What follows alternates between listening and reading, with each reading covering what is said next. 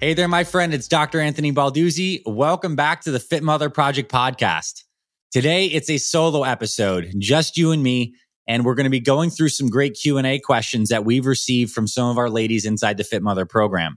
Today's episode is going to be focused on some great nutrition questions, and then I'm going to shoot a series of future Q&A episodes to cover things like exercise and additional Q&A questions. So I think I have around 6 awesome Q&A questions to give you a little forecast. Today, we're going to talk about how fruit fits into the Fit Mother program. We're going to talk about what fruits are best, high sugar fruits, low sugar fruits. We're going to talk about why we recommend having a low carb breakfast as opposed to high carb breakfast. We're going to talk about dairy, how it fits into the program. Is dairy actually healthy? We're going to talk about, can you have too much protein, the benefits of MCT oil, and then we're going to end today's episode talking about seed cycling and some of the good seeds and nuts to include depending on what time during the cycle you may be. So an action-packed episode. Let's get into the first Q&A. We've been asked by ladies, where does fruit fit into the Fit Mother program? I've noticed there's not a ton of fruit. Why is that? Well, when you're getting your body healthy, one of our main goals is to actually improve your glucose and your blood sugar regulation and your insulin sensitivity. So a little bit of basic physiology to remind you, whenever we eat carbohydrate containing foods, the body's going to go break those carbohydrates down and it's ultimately going to elevate our blood sugar levels. Now, that's not a problem in itself. It's a normal part of physiology. And we have this organ in our abdomen called the pancreas that secretes a hormone called insulin. And insulin's job is to grab that blood sugar and then shuttle it into our cells so we can use it for energy. But what's kind of problematic about insulin is, although it's good, insulin's meant to rise, do its job, and then fall back down to baseline. But if we constantly have really high blood sugar levels, and if we're eating and we're getting a little unhealthy, the body can actually become resistant to insulin. This is like pre-diabetes effectively. And if it gets really bad, it turns into full-blown diabetes. When we're resistant to insulin, our fat burning is lower. It can have a whole host of different problems. So when we're getting ourselves healthy, it's a good idea to have a lower carbohydrate intake. And that's what the Fit Mother meal plan is. It's not a no carb plan. It's a lower carb plan. Now, how fruit fits in is fruit is a carbohydrate containing food by its nature. And not all fruit is created equal. Some fruits are just straight up better than other fruits. And the best fruits are ones that have the least amount of blood sugar impact, but still have a lot of fiber, vitamins, minerals, and good stuff. So first, I want to go over some of the really high sugar fruits. These are fruits that I typically avoid and only eat on rare occasion. And if I did have a high sugar fruit, I'd have it after exercise. I wouldn't have it just like at baseline because it is going to spike your blood sugar. Here are some of the high sugar fruits. Mangoes. There are health benefits to them, but they're very sugary and they can spike your blood sugar pretty substantially. Now, if you're going to eat a mango, it's better to eat the mango when it's kind of like still pretty green and hard because it has more of that fiber. And this is a theme with pretty much all fruit. As fruit gets more ripe, it gets more sugary. So if you eat it earlier in its life cycle, like as we're going to talk about bananas end up being a very high sugar fruit when they get soft and brown and spotted. Like that's when you don't want to eat the banana. But when banana's like has more green on the outer shell of it and it's got the green tip to it or a lot of green on it, it's actually pretty low impact. So mangoes. Grapes, very high sugar. They have some beneficial compounds, but I avoid grapes. They're basically like sugar bombs. Figs and dried apricots and stuff like this. These are very dense sugary fruits. Like I said, the ripe bananas, I don't eat bananas when they get too soft and ripe. And then pineapple. Pineapple has some beneficial compounds, but it is pretty high in sugar. Now, some lower sugar fruits that don't affect blood sugar that much and are actually very beneficial for your health, all kinds of berries. You want to buy those organic because the non-organic berries are sprayed with a lot of pesticides and those can easily seep into the soft outer aspect of the berry. So organic blueberries, blackberries, strawberries, all great. Buy the berries seasonal and then look at the prices. And if you're sensitive about the prices, you can always buy frozen berries organic. Those are the best. And then the wild blueberries are going to be better than those really big plump blueberries you might see in the grocery store. And typically you're going to find the wild blueberries in the frozen section. Grapefruit is another great fruit that doesn't really impact your blood sugar levels that much. It has some weight loss benefits. Cantaloupe is a really great melon. It's very watery, can improve your digestion, and it's not going to impact your blood sugar levels that much. Kiwi, really good. Kiwis have a lot of vitamin C, a lot of other fiber, and a lot of great things. And I'd say the serving size for a kiwi would probably be around 1 to 2 kiwis. Papaya, it's not a fruit that many of us eat on a regular basis, but it has a lower glycemic impact, and has a lot of great compounds in it, like some enzymes that are good for reducing inflammation. And then those bananas that are still green tipped are really great fruits.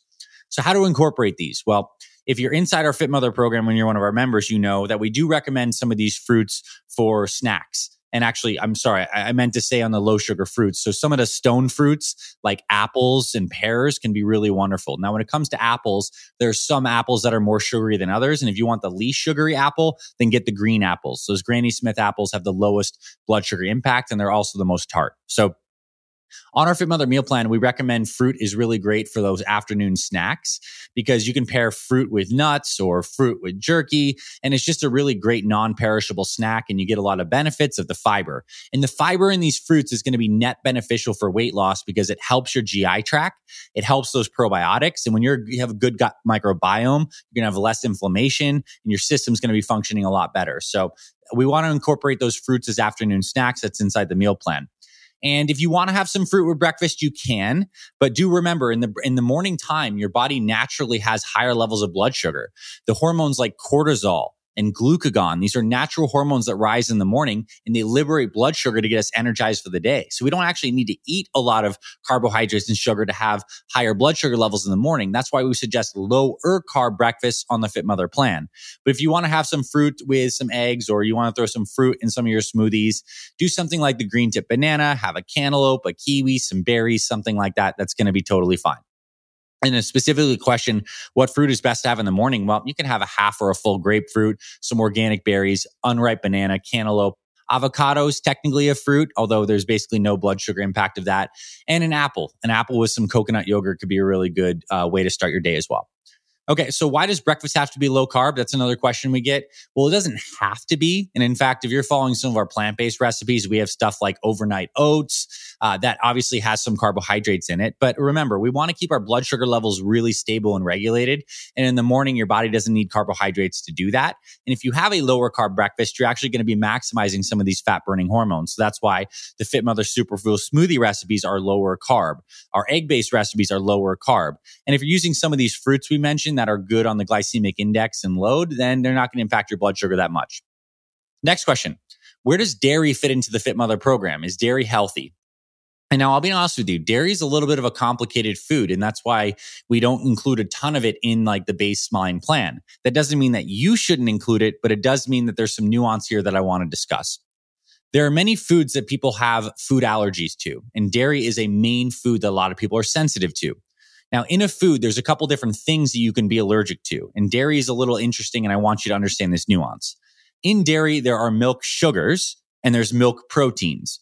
The milk sugar in dairy, the primary one, is called lactose. So a lot of people have a sense that they may or may not be lactose intolerant. And lactose intolerance means that your body in your digestive tract does not have the lactase enzyme to break down that lactose sugar. So when you drink milk, you eat cheese or whatever, you can have an upset stomach because that lactose sugar is sitting in your GI tract, and a lot of your gut microbiome and your probiotics are just like breaking down that sugar and producing gas.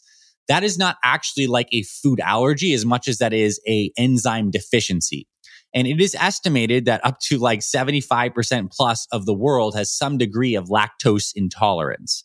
People who are of European descent, oftentimes tolerate dairy the best. People who are Asian or for African American or African or Mediterranean often do have some lactose intolerance.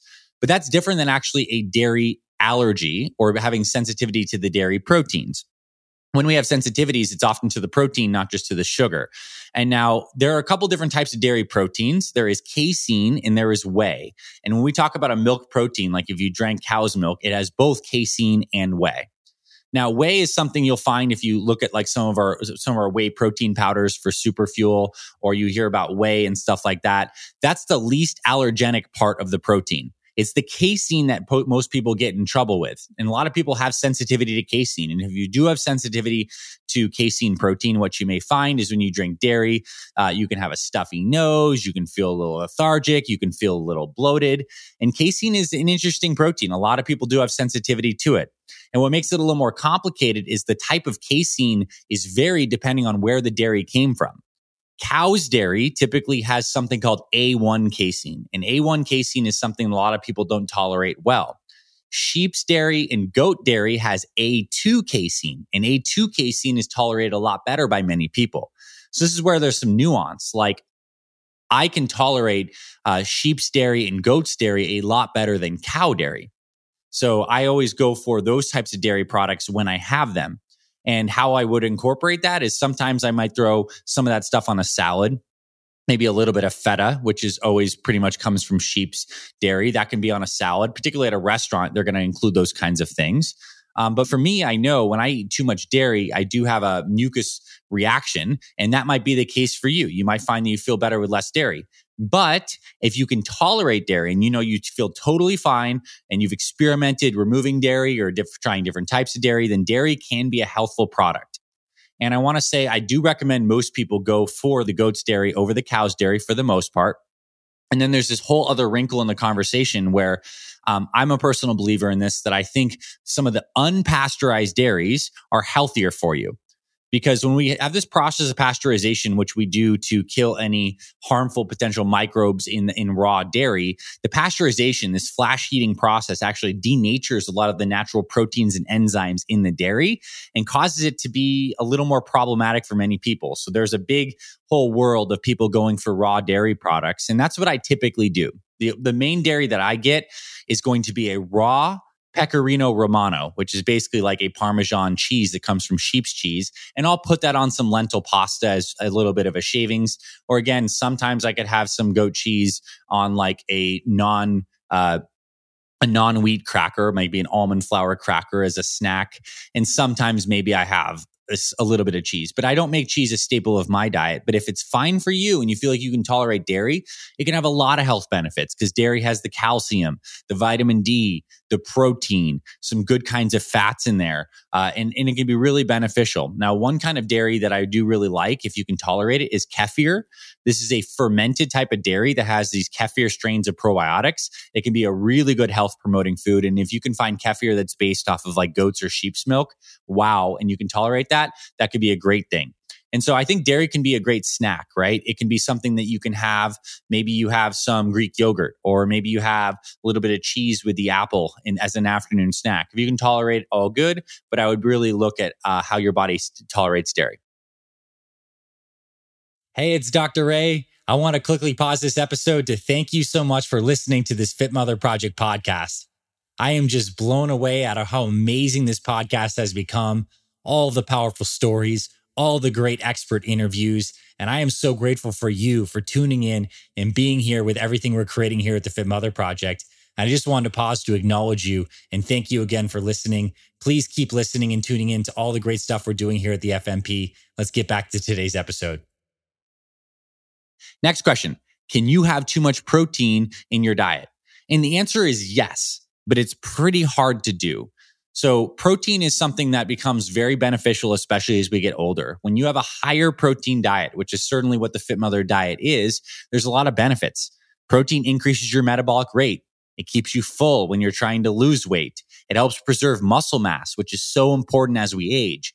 And we're actually finding that we're thinking about muscle in a more broader way as we get older, where muscle is actually an organ of longevity.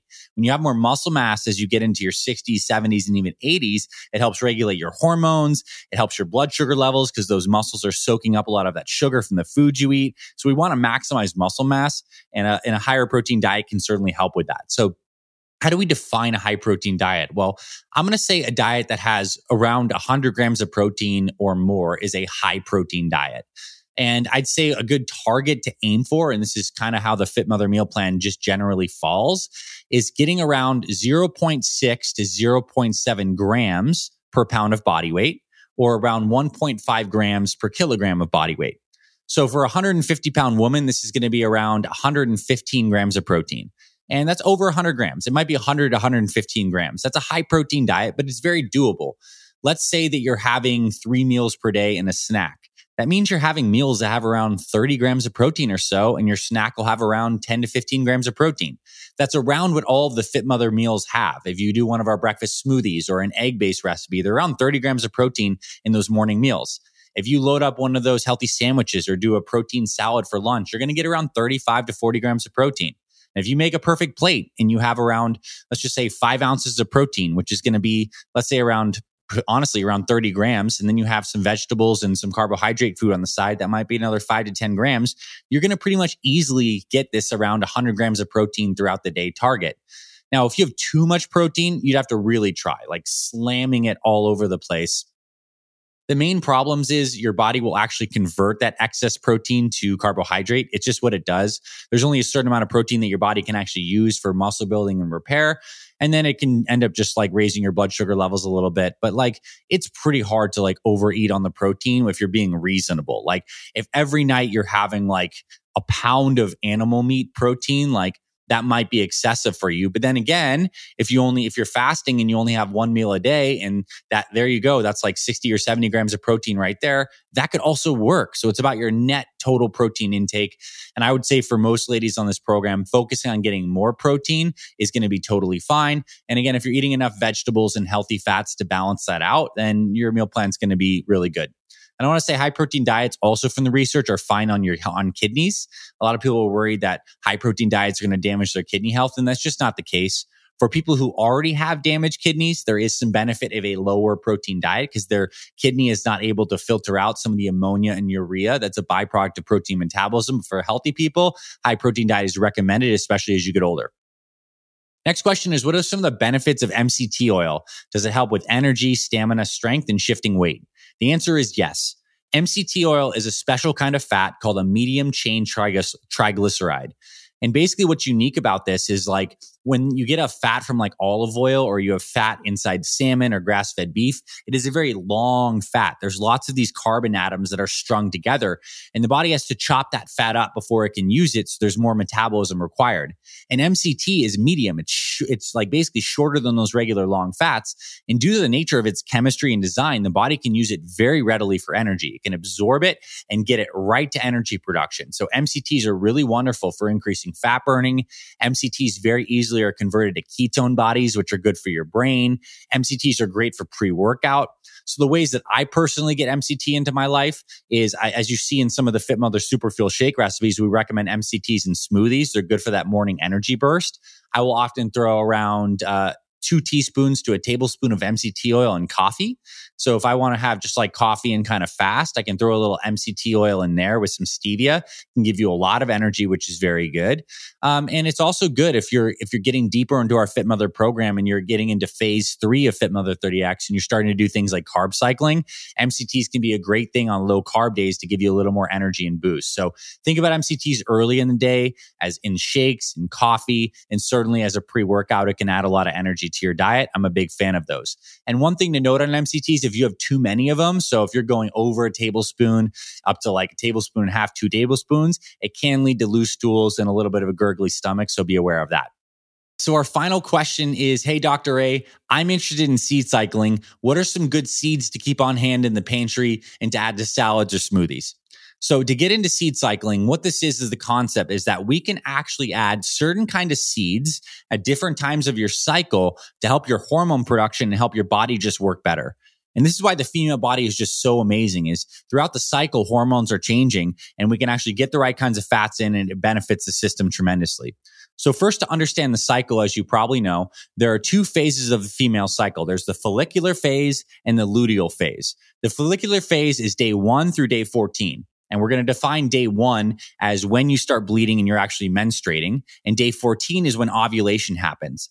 And then the back part of the cycle, the luteal phase, is after ovulation has happened.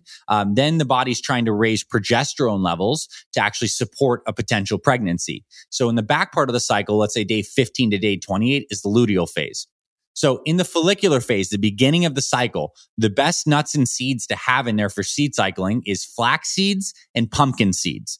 So specifically, let's say you're menstruating or within the first 2 weeks of your cycle, you want to have around 1 tablespoon of flax seeds or 1 tablespoon of pumpkin seeds. So specifically what I would do is I would get some sprouted pumpkin seeds, some sprouted organic pumpkin seeds, and throw those on a salad. Or I'd also get some organic ground flax seeds and then throw those in a smoothie.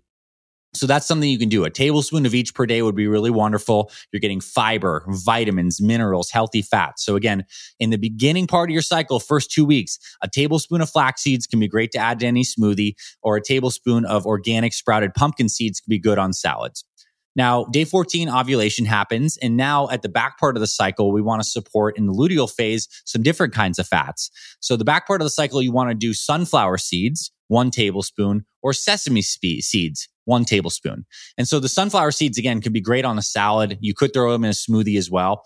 And sesame seeds can be great to start to put it on top of any kind of dinner. Let's say you make a perfect plate and you have some veggies. You can put a tablespoon of some sesame seeds on there. You could roast those, use them raw, but that's the whole point. In summary, basically, first part of the cycle, flax seeds and pumpkin seeds. Second part of the cycle, sunflower seeds and sesame seeds. And it's just a really beautiful thing, whether or not you are premenopause and actually still cycling, or if you're postmenopause. I actually talked to one of the world's experts in seed cycling, Dr. Mindy Pelz, and she still recommends, even when people are postmenopause, following the seed cycling because the body, although it doesn't have the same hormone levels by any means, it still benefits from the cyclical nature. So that is the skinny on seed cycling. And I hope you enjoyed today's Q&A.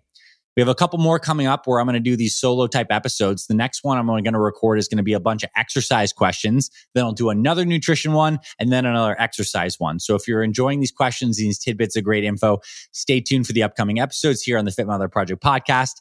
Thank you for being here. Good luck with your health and fitness journey. This is Dr. A signing off. I'll talk to you very soon, my friend. Hey there, my friend. Thank you so much for tuning in to this week's episode of the Fit Mother Project podcast. If you love what you heard, I have a favor to ask you. Please consider taking 60 seconds right now to leave us a rating and review on our podcast. Leaving us a review is super quick. It only takes a minute, and it's so helpful to us as it really boosts this podcast to reach more people who need this information and this message. If you're listening on Apple Podcast, you can leave us a star rating and review. If you're watching on YouTube, you can hit the like button and leave us a comment. Overall, I truly appreciate you being with us here on the podcast. On behalf of me and my entire Fit Mother Project team, we truly feel honored and grateful to support you and your family on your journey to fantastic health. I thank you for your support of this podcast and of this mission. Also, if you're interested in joining our Complete Fit Mother program and becoming an official member of our community, you can visit our website, fitmotherproject.com. And on the Fit Mother site, you'll be able to see our Complete Fit Mother program, along with our online store with the best supplements designed for busy moms. And you'll also find a ton of free resources like recipes, workouts, meal plans, and more. God bless you and your family. This is Dr. Anthony Balduzzi signing off. I'll catch you on the next episodes of the Fit Mother Project podcast.